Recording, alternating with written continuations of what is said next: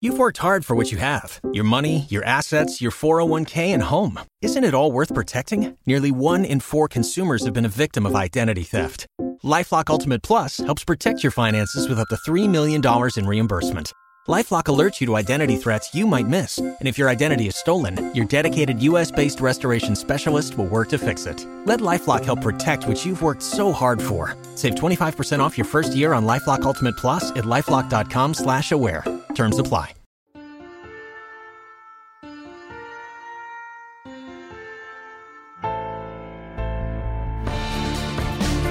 Welcome to Metaphysical Milkshake, the show where we go deep, we get weird, and we search for the meaning of life along the way. Presented by Cass Media and Soul Pancake. Welcome to Metaphysical Milkshake. I'm your host, Reza Aslan. And I'm your other host, Rainn Wilson. What are you doing? Are you playing the bassoon?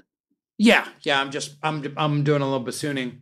Oh my God. Normally I'd charge extra. This would be bonus material, but we don't have a Patreon or anything like that. So Jesus Christ. Letting my weird flag fly. You are genuinely a weirdo. Like you are like the real deal weirdo.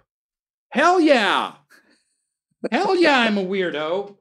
I fully embrace it. Yeah. My bassoon and chess playing self and Dungeons and Dragons and fantasy and science fiction reading self fully has embraced my inner weirdo. You haven't?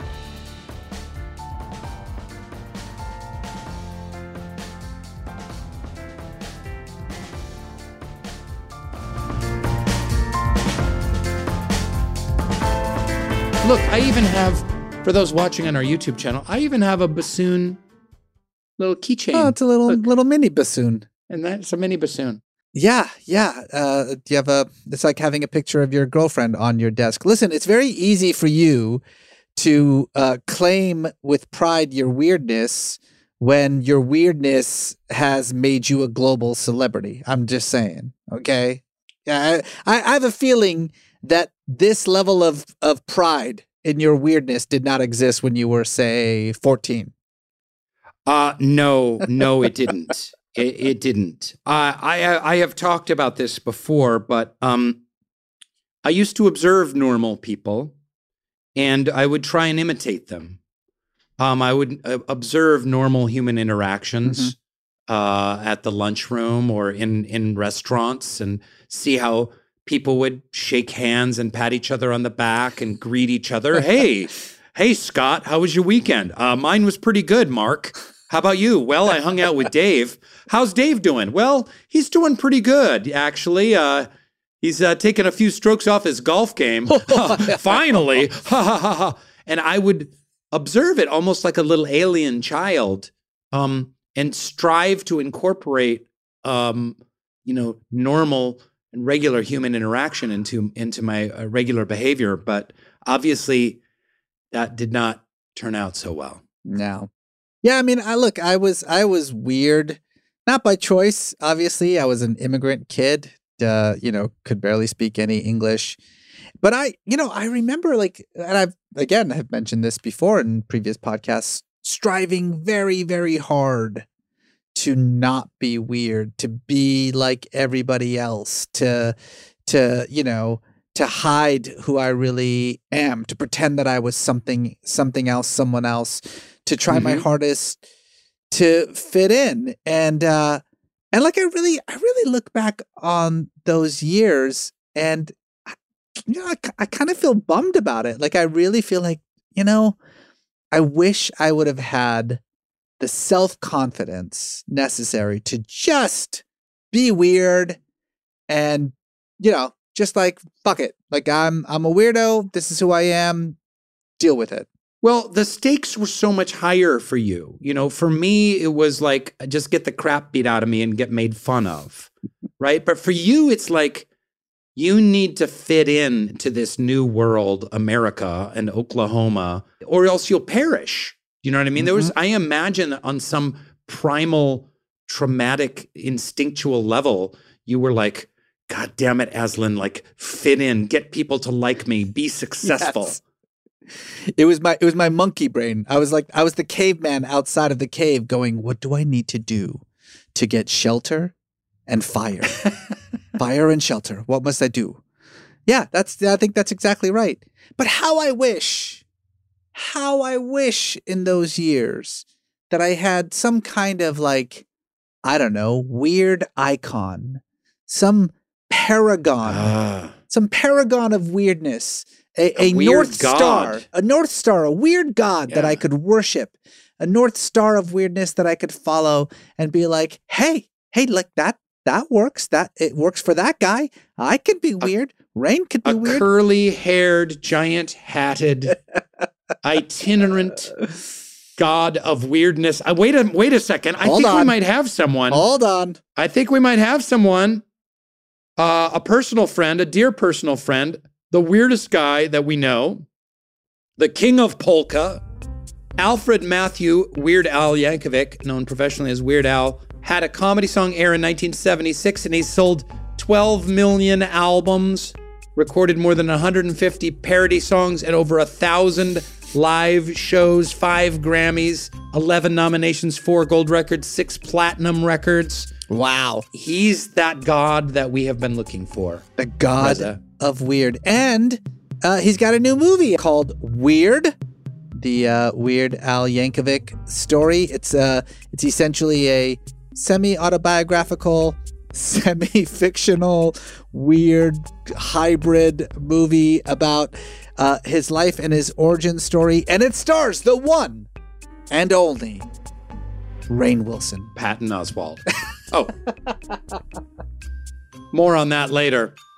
Yes, so excited to bring on the show one of my mentors, my inspirations. The greatest. One of the greatest of all time. Al, are you there, Al? Al, how are you? I'm good, Ryan. Thanks for asking. And yourself? I'm good. It's been a little while. It's been a few months. How have you been? I've been okay. I've been on the road pretty much since I saw you last time. We started in late April, I guess, and we're continuing on till the end of October. We finish up at Carnegie Hall in New York. But it's a nonstop tour. I'm not going to see my home for a while. How do you get to Carnegie Hall? Don't. Well, I was told that some practice is involved. Which you've been doing for 40 years. But that's correct. Most importantly, Al, how's the movie? Oh, it's amazing. For those of you who don't know, Rainn Wilson was also in this movie, played the great Dr. Demento, who had a pretty huge role in your life, Al, right? Absolutely. Yes. And Rainn was fabulous. And Dr. Demento continues to be fabulous. He gave me my start way back in the early days and then played my stuff on the radio when literally nobody else would even think about doing so. And he's a big part of my life and a big part of this movie. Now, this is a serious question now because people who have worked with Rainn will often say what a diva he is on set. You know, he doesn't like people to talk to him or look at him in the eyes. How was that with you working with him on set? You know, people just came to learn after a while that Rainn just gets violent if you talk to him. So they gave him a space, yes. They gave him a little bubble, and that worked out. You know, everybody just kind of kept to their own. So, Al, we're going to get into a pretty deep conversation about what is weird. And we're going to wax philosophical and wax a little goofy at the same time. But before we go there, because we never even really got to have this conversation, but now that we're like sitting, because for people who don't know, I was a last minute replacement for Dr. Demento, a certain actor, comedian who had originated the role. Robert De Niro. Broke their foot, De Niro close, Patton Oswalt, Patton De Niro. And so we didn't even get to really sit down and have a discussion. But now that we have you here, like, it's a little after the fact. I know you don't normally talk to an actor about the real life character that they've already portrayed months ago. But tell us about Dr. Demento. How did you meet him? What was he like? How did he become kind of your mentor and supporter in those early days? Well, Dr. Demento was sort of the dessert at the end of the week on KMET Los Angeles. That was the big rock station in LA. And it was just like straight ahead, album oriented rock. But every Sunday night for 4 hours, it was the Dr. Demento show. And that was 4 hours of mad music and crazed comedy. It was novelty and comedy, just the wildest, weirdest stuff you'd ever hear on the radio. And I lived for that. I mean, it was like a religious experience for me to hear the Dr. Demento show. And every once in a while, I would call up the request line, and he would actually pick up the phone. And I got to talk to Dr. Demento.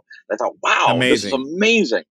And it was a few years later that I started getting invited to come down to a show because I would send him unsolicited tapes in the mail, which he'd play on the radio, and again, blowing my mind.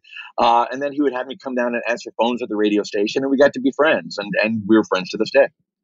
So you were literally answering phones for Dr. Demento.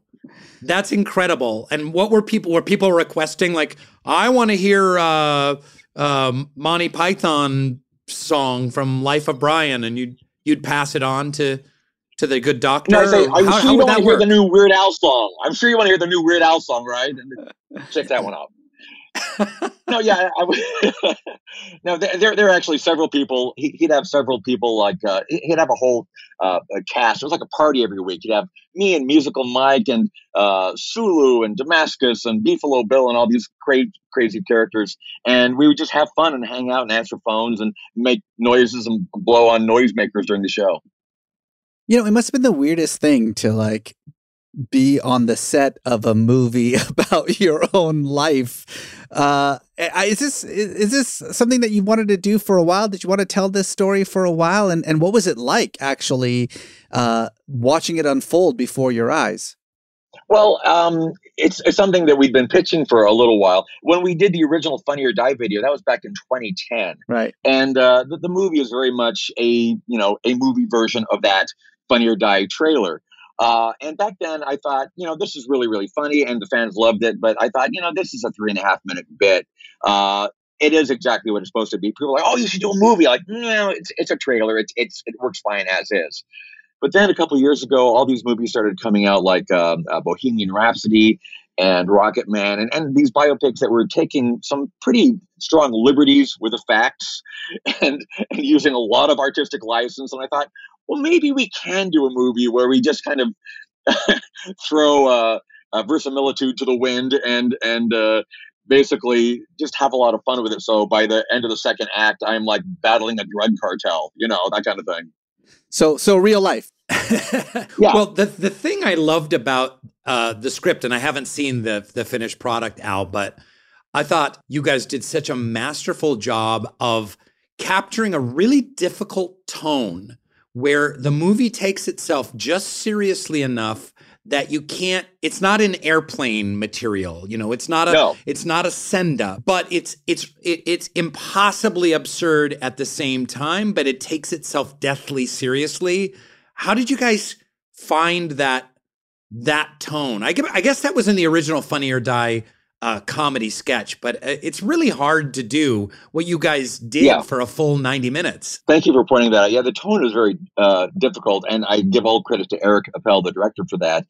It's amazing. Yeah, you hit the nail on the head because it is a comedy, and it is very funny, but the tone is very serious, and that's a hard line to tread on because there are some very serious, dramatic moments in the film. There are points in the movie where people might get a little teary-eyed. I mean, there's some real acting moments, and at the same time, there's some ridiculous moments. But we're never winking. We're never like poking people in the ribs, like, hey, you get it. It's all done in a very serious. We wanted to hit all the traditional biopic tropes and kind of send those up. But at the same time, there's some real information in there, and there's a lot of places where we tweak it a bit for comedic effect, but it's all done with a very straight face. So you never did date Madonna, who was a world famous gun runner and drug czar? Well, for legal purposes, no. I have to say that that's never been the case. I met her once briefly, I think in 1985.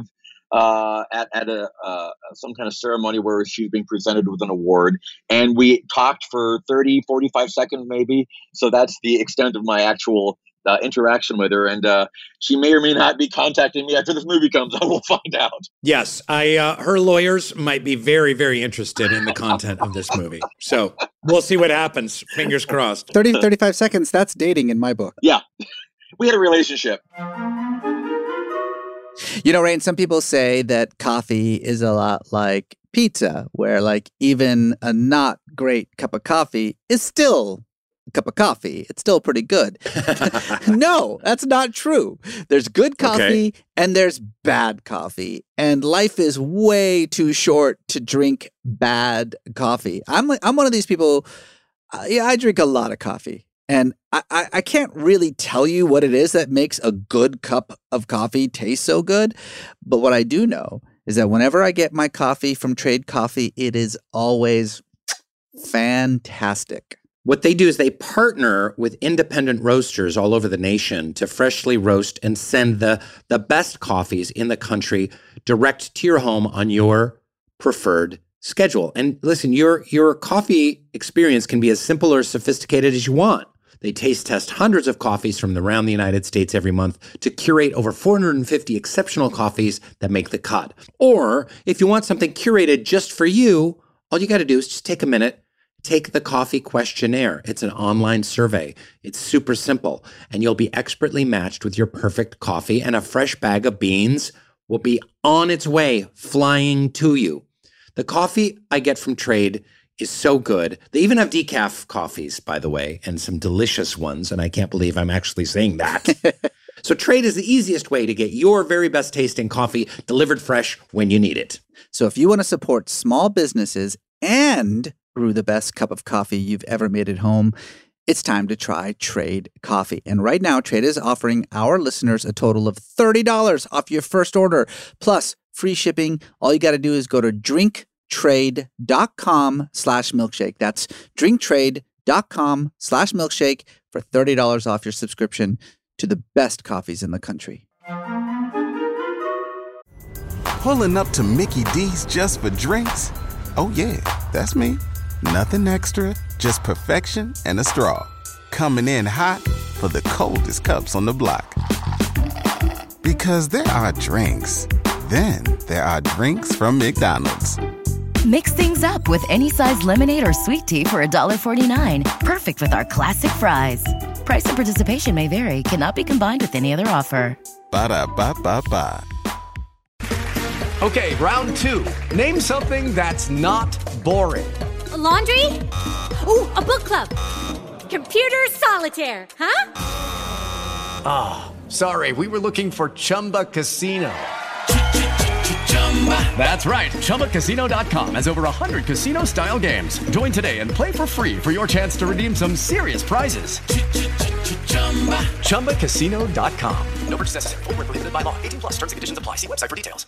It always drives me kind of a little bit crazy when you're described as like a parody, songwriter or performer or whatever, because Jesus Christ, you have 5 Grammy Awards, you have 4 gold records, you have 6 platinum records, you're a New York Times bestselling author. I mean, you're like a global superstar. And in fact, this is the thing, Rain and I were talking about this earlier about like when we first started like listening to Weird Al songs.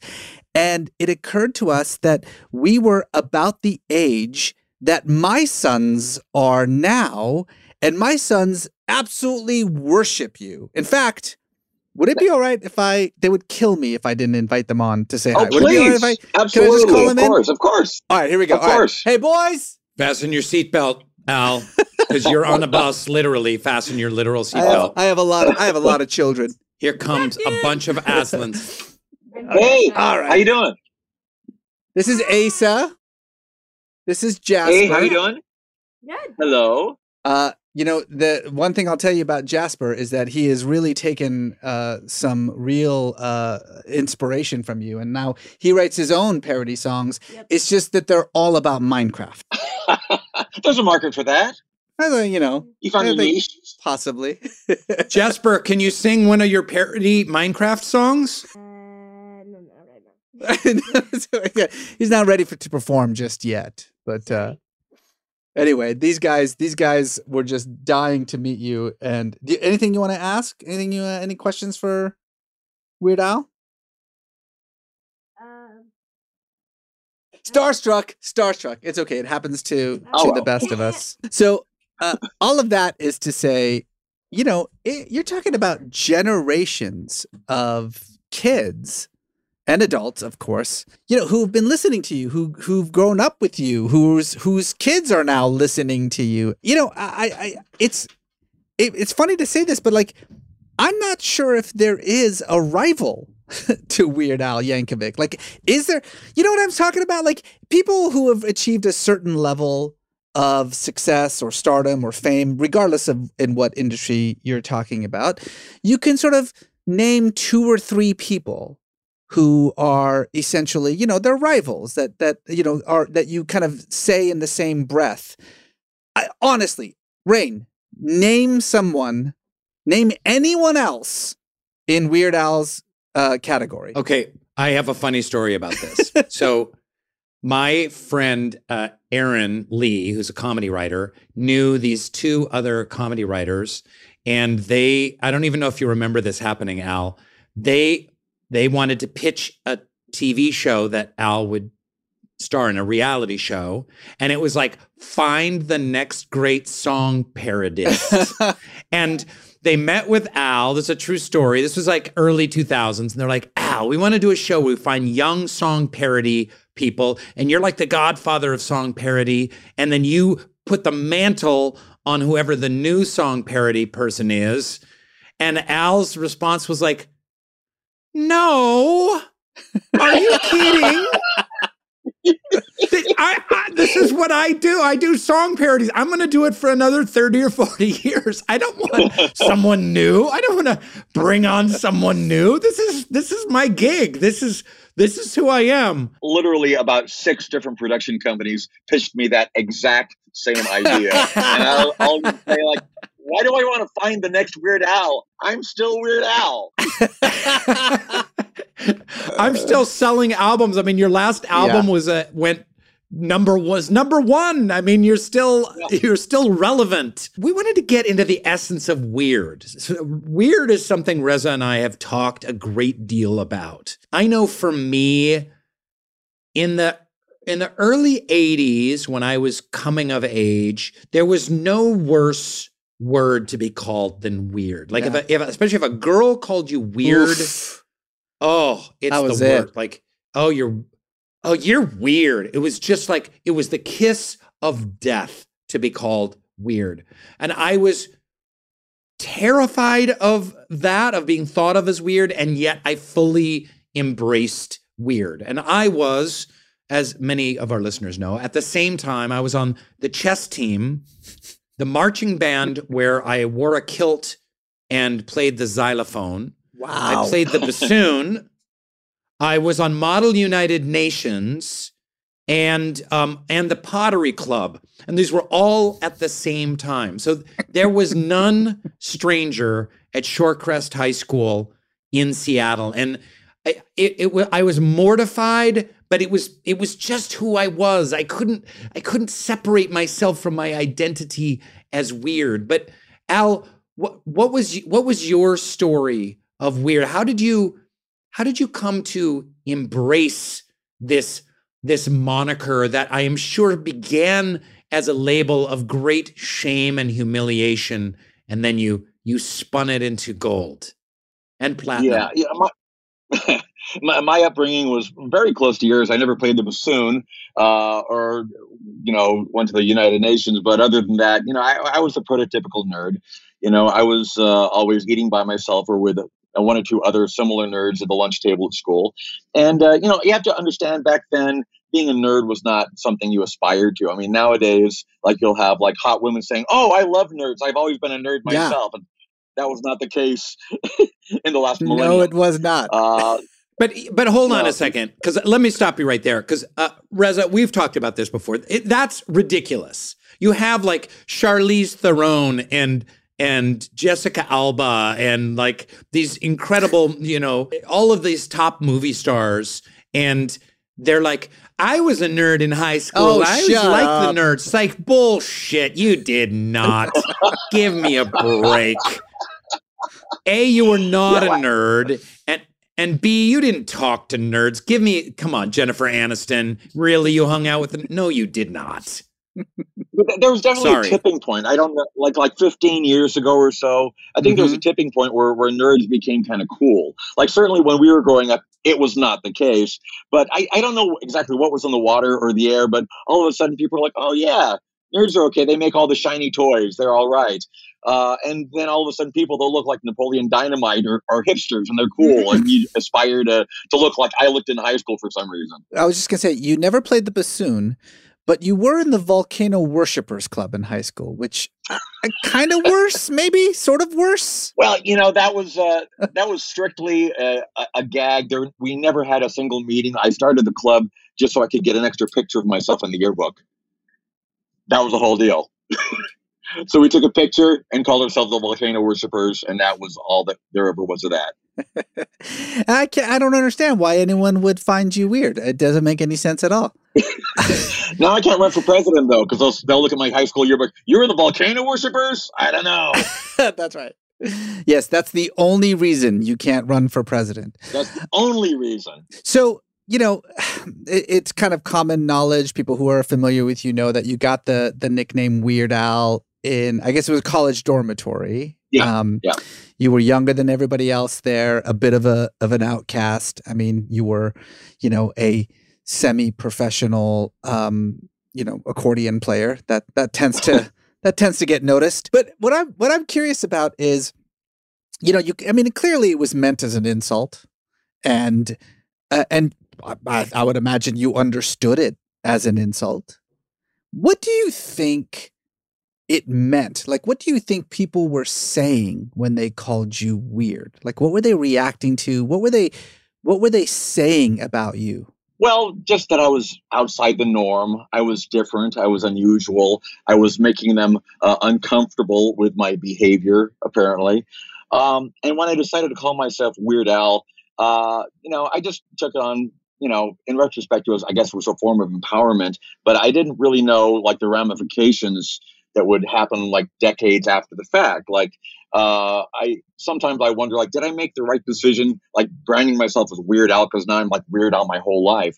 But I've heard from so many people that felt, like they were diminished in the eyes of others because they were different or unusual or weird, that, here's a guy that was like feeling okay about being weird. He was Weird Al. And for those people, it made them feel better about themselves. It made them feel like it was maybe okay that they were a little bit different.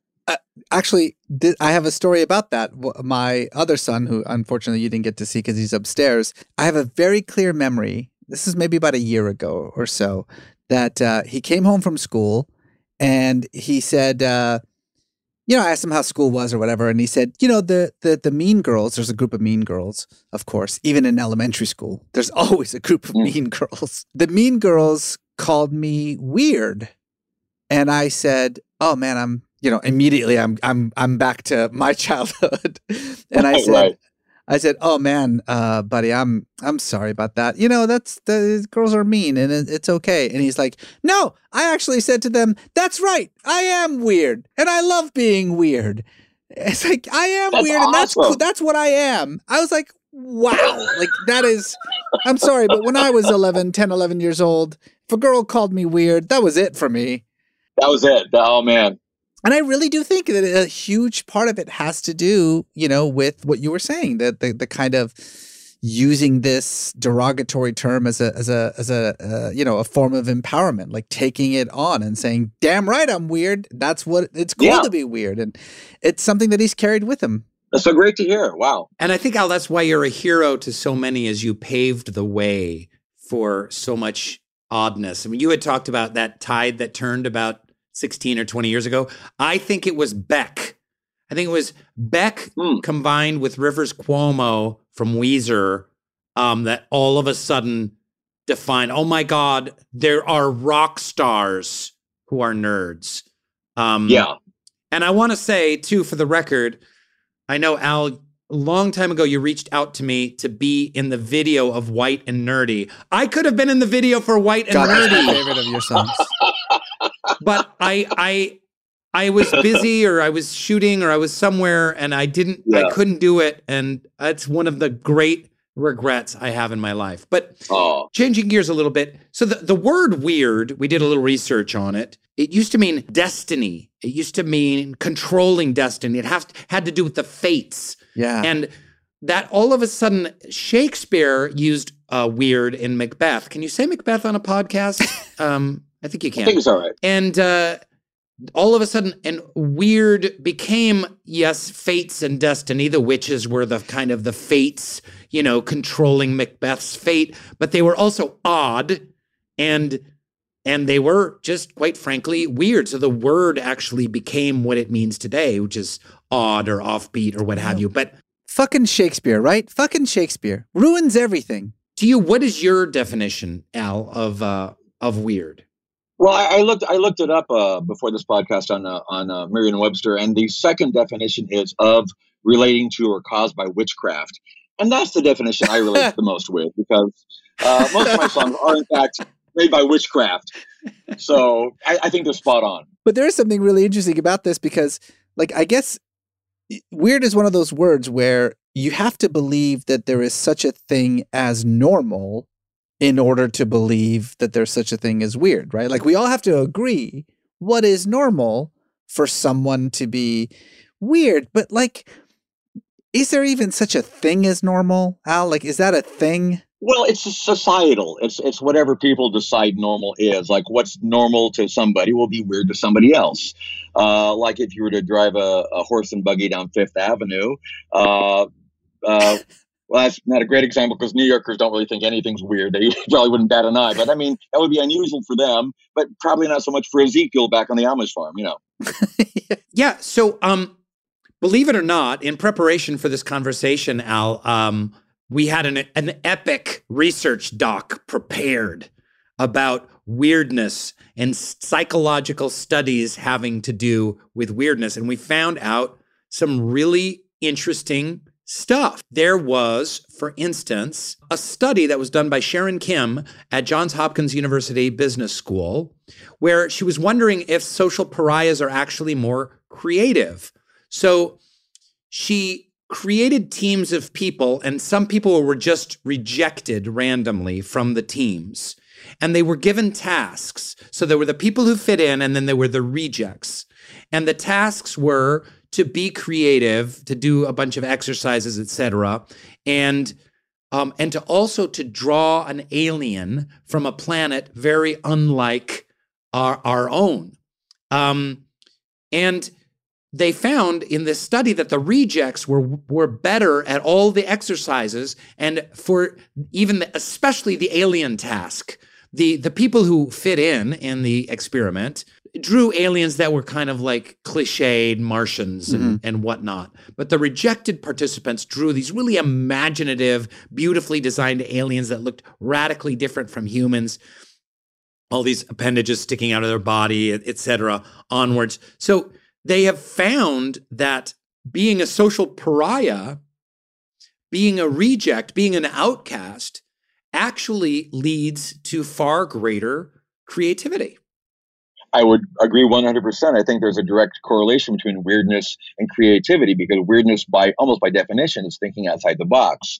I mean, Apple had that whole marketing campaign a number of years ago, Think Different, which was, along very similar lines. All the great world leaders and all the great inventors were people who think differently. And I think the campaign should have been just be a big freaking weirdo, because that's the same thing, essentially.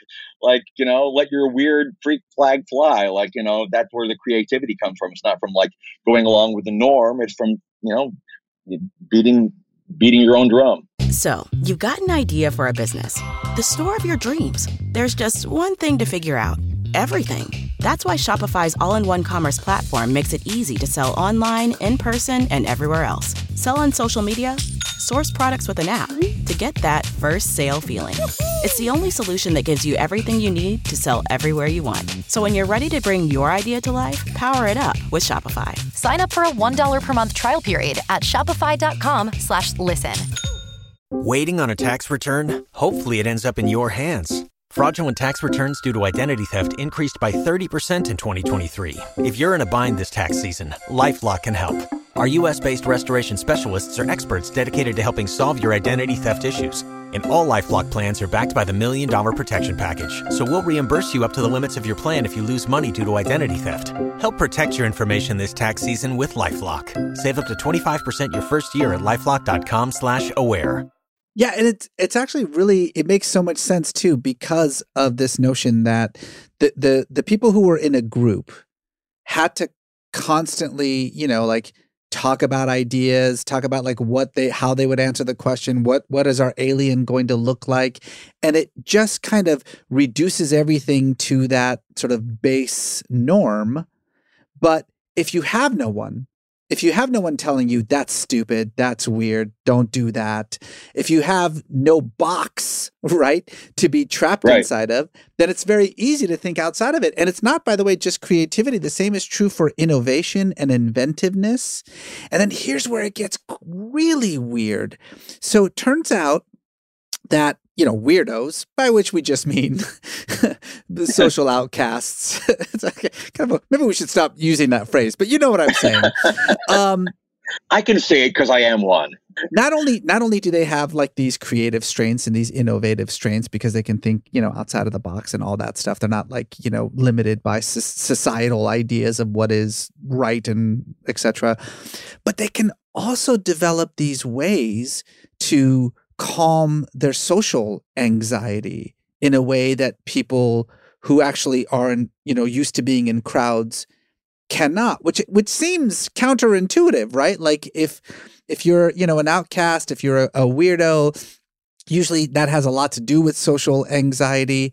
But it turns out that the very act of being alone, a lot, of being on the outside, a lot, creates far greater comfort with yourself than the act of constantly having to perform for a group, constantly having to be, like everyone else. So in this weird way, it's like weirdness becomes this crazy superpower that, we are only now starting to understand. It's interesting that way because the people that have that kind of mindset tend to develop a lot of self-confidence in a weird kind of way. I always think about a guy that was in my college, in my math class freshman year, who would come to class, sit in the front row, and bring a box of like Captain Crunch cereal in a bowl and eat breakfast during class. There's no rule saying he couldn't. Sometimes he'd show up barefoot to class, and people are like, "Oh, the weird guy." He didn't care. He was living his life. He wasn't hurting anybody. He was just doing his own thing. Right. And that's what I think is surprising, right? Because I guess when you really break it down, it does make sense. Like if you don't give a shit what anyone thinks about you and your Captain Crunch, then in a strange way, far from developing what we think weirdos develop, like social anxiety and, awkwardness, in reality, like you're supremely confident. If you're walking around with an accordion, if you're wearing a kilt and playing the xylophone in front of people, then you're actually fairly confident in who you are. Yeah. I think sometimes, I can't speak from experience, but I think sometimes people that indulge in alcohol and controlled substances, I think they're looking for an excuse to be weird. I think they want to be weirder than they are in normal life, but they don't have an excuse for that kind of behavior. So they, go that direction. I thought you were going to end your story about the Captain Crunch guy by saying, and the name of that student, Jeff Bezos. I thought I was waiting for like the caption, but I know for me, Al, I think I'm a pretty funny guy and can play some pretty funny characters, but I don't think that I'm any kind of like comedic genius or anything like that. Far from it. I'm just a comic character actor and I know how to play weird characters. And, but I do think that because I was such an outcast in school, that comedy comes from being weird. I think humor is generated from that pressure cooker of not fitting in. You've got to find other ways to relate to people because I never was easygoing. I just was never like the easy, the popular. I would watch the popular kids. I remember studying them, and they were so easygoing. They'd be like, "Hey, bro, how's it going? Hey, good. How was your weekend? Hey, excellent. Are you gonna have the tuna salad? I don't know. Hey, what's Molly up to? I don't know. She seems down in the dump. I would watch their conversation. I'm like, wow, how do they relate to each other with just such ease and effortlessness? And for me, just conversation was just so awkward and difficult. But that energy that went inside me and then it came out sideways, and I had to learn to fit in by being the class clown, making people laugh, quoting Monty Python sketches, you name it. And I think that particular petri dish of being ostracized gave me a career. Yeah. I hear a lot of comedians say that a lot of comedy comes from pain or suffering or some traumatic experience. That certainly wasn't my experience. I mean, I had a fairly normal and happy childhood, but I obviously did have that outsider status thing going on.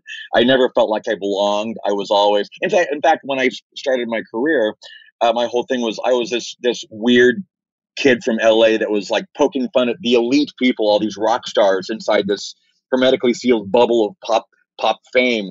And I actually enjoyed that status. It became a little, the lines got a little blurry after a few years when I was like winning Grammys and showing up at the same award shows as these people I was making fun of. And all of a sudden I was sort of like in the bubble with them, and it became a little bit of a different dynamic. But starting out, certainly having that outsider status was critical to developing this kind of comedic persona. Here you are now, decades into this incredibly successful career. And we also talked about the fact that weirdness nowadays apparently is cool. Like that's a thing now where like nerds get the girls, and weird people, get to be popular at school and stuff. And so I just wonder if like, not just for in your particular case, but just in general in society, has the popularity of weirdness kind of changed the power and efficacy of weirdness? We just talked about how weirdness is this crazy superpower, this unexpected superpower. But if like weirdness is a positive now, or if it's popular now, is it no longer weird? I guess is what I'm saying. I think I don't think people are getting weirder. I think as a species, we've always had about the same percentage of weirdness sprinkled among us. But I think we have more access to show off our weirdness. That's the thing. Because we have the internet, we have social media. Back when I was starting out, the only place where I could show off my weirdness was the Dr. Demento show. That was basically it. That was the only outlet. And now anybody with a camcorder or a laptop can get their stuff out there, and we see a lot more of it. We see how weird we really are, and it's exciting and scary and all the emotions. But we're starting to really see what we look like and sound like and feel like. Amazing. Well, Al, listen, you've been a hero of mine since I was 16, and heard you play Another One Rides the Bus on the Dr. Demento radio show in Chicago one Sunday evening, and the fact that I got to be in your movie playing Dr. Demento is just, crazy. Again, a bucket list, checklist item.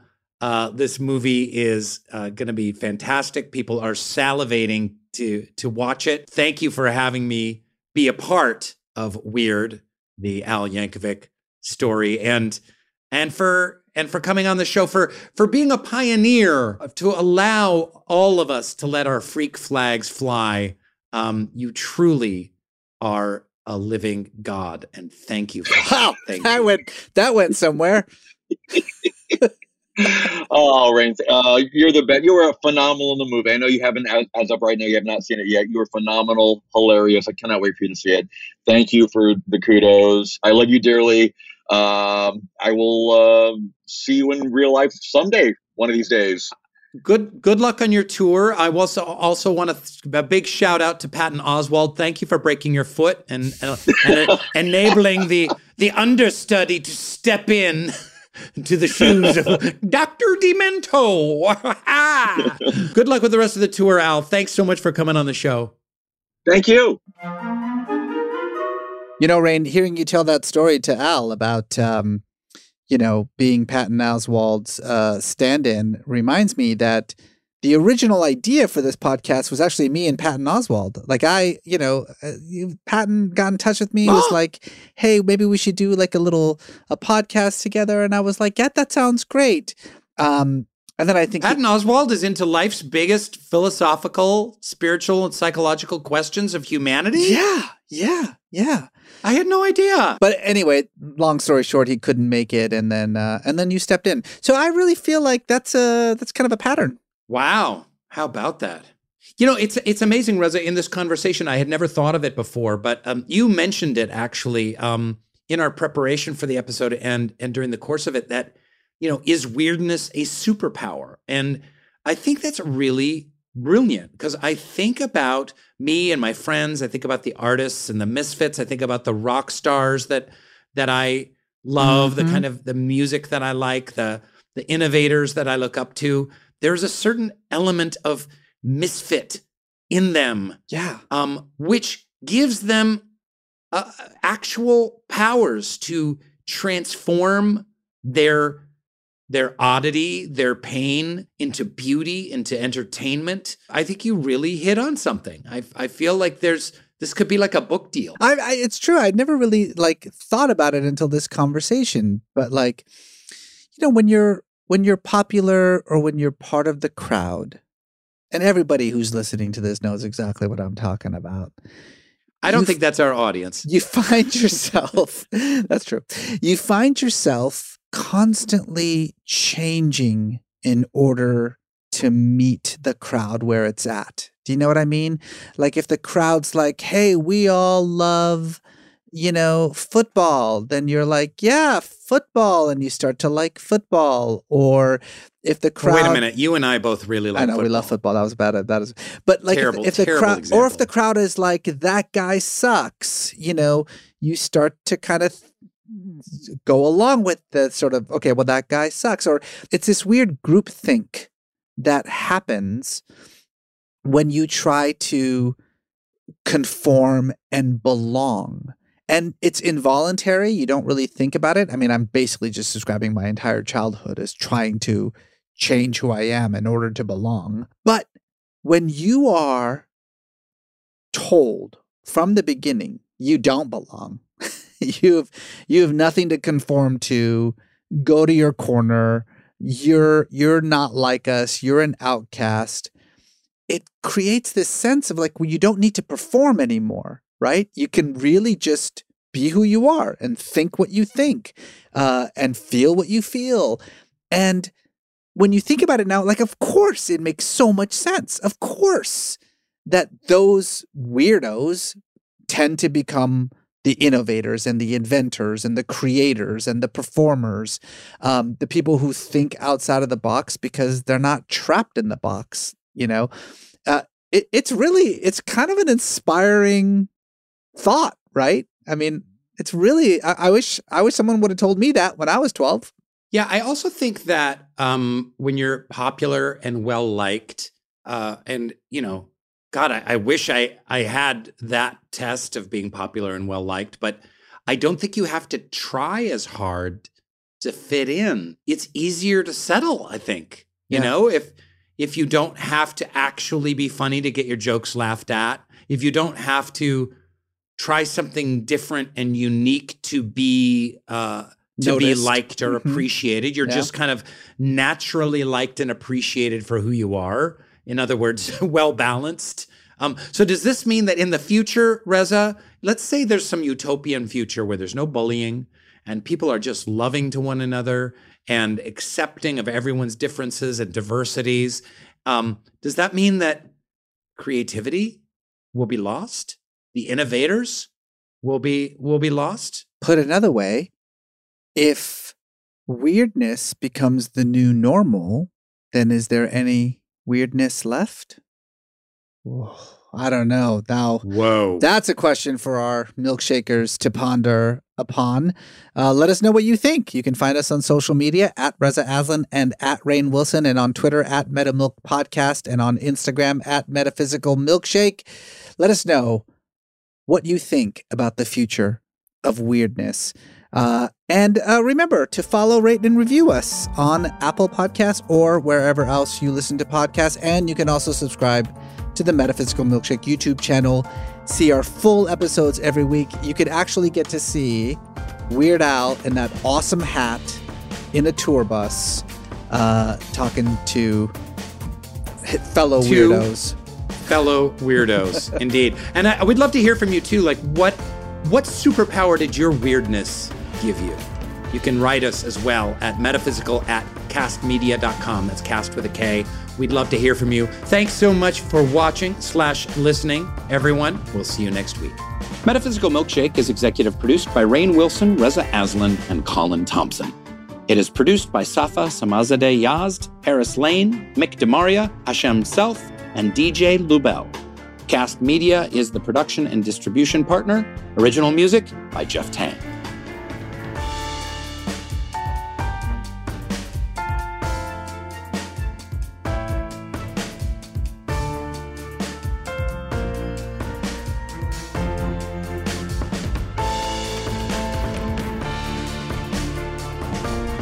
What is semi-professional accordion player? How does that work? I actually don't know. It's somebody who's supposed to get money but doesn't. Like you do a gig and they don't pay you. That's semi-professional. That's right. There you go. Waiting on a tax return? Hopefully it ends up in your hands. Fraudulent tax returns due to identity theft increased by 30% in 2023. If you're in a bind this tax season, LifeLock can help. Our U.S.-based restoration specialists are experts dedicated to helping solve your identity theft issues. And all LifeLock plans are backed by the $1 Million Protection Package. So we'll reimburse you up to the limits of your plan if you lose money due to identity theft. Help protect your information this tax season with LifeLock. Save up to 25% your first year at LifeLock.com/aware. With Lucky Land Slots, you can get lucky just about anywhere. Dearly beloved, we are gathered here today to... Has anyone seen the bride and groom? Sorry, we're here. We were getting lucky in the limo and we lost track of time. No, Lucky Land Casino, with cash prizes that add up quicker than a guest registry. In that case, I pronounce you lucky. Play for free at LuckyLandSlots.com. Daily bonuses are waiting. No purchase necessary. Void where prohibited by law. 18+. Terms and conditions apply. See website for details.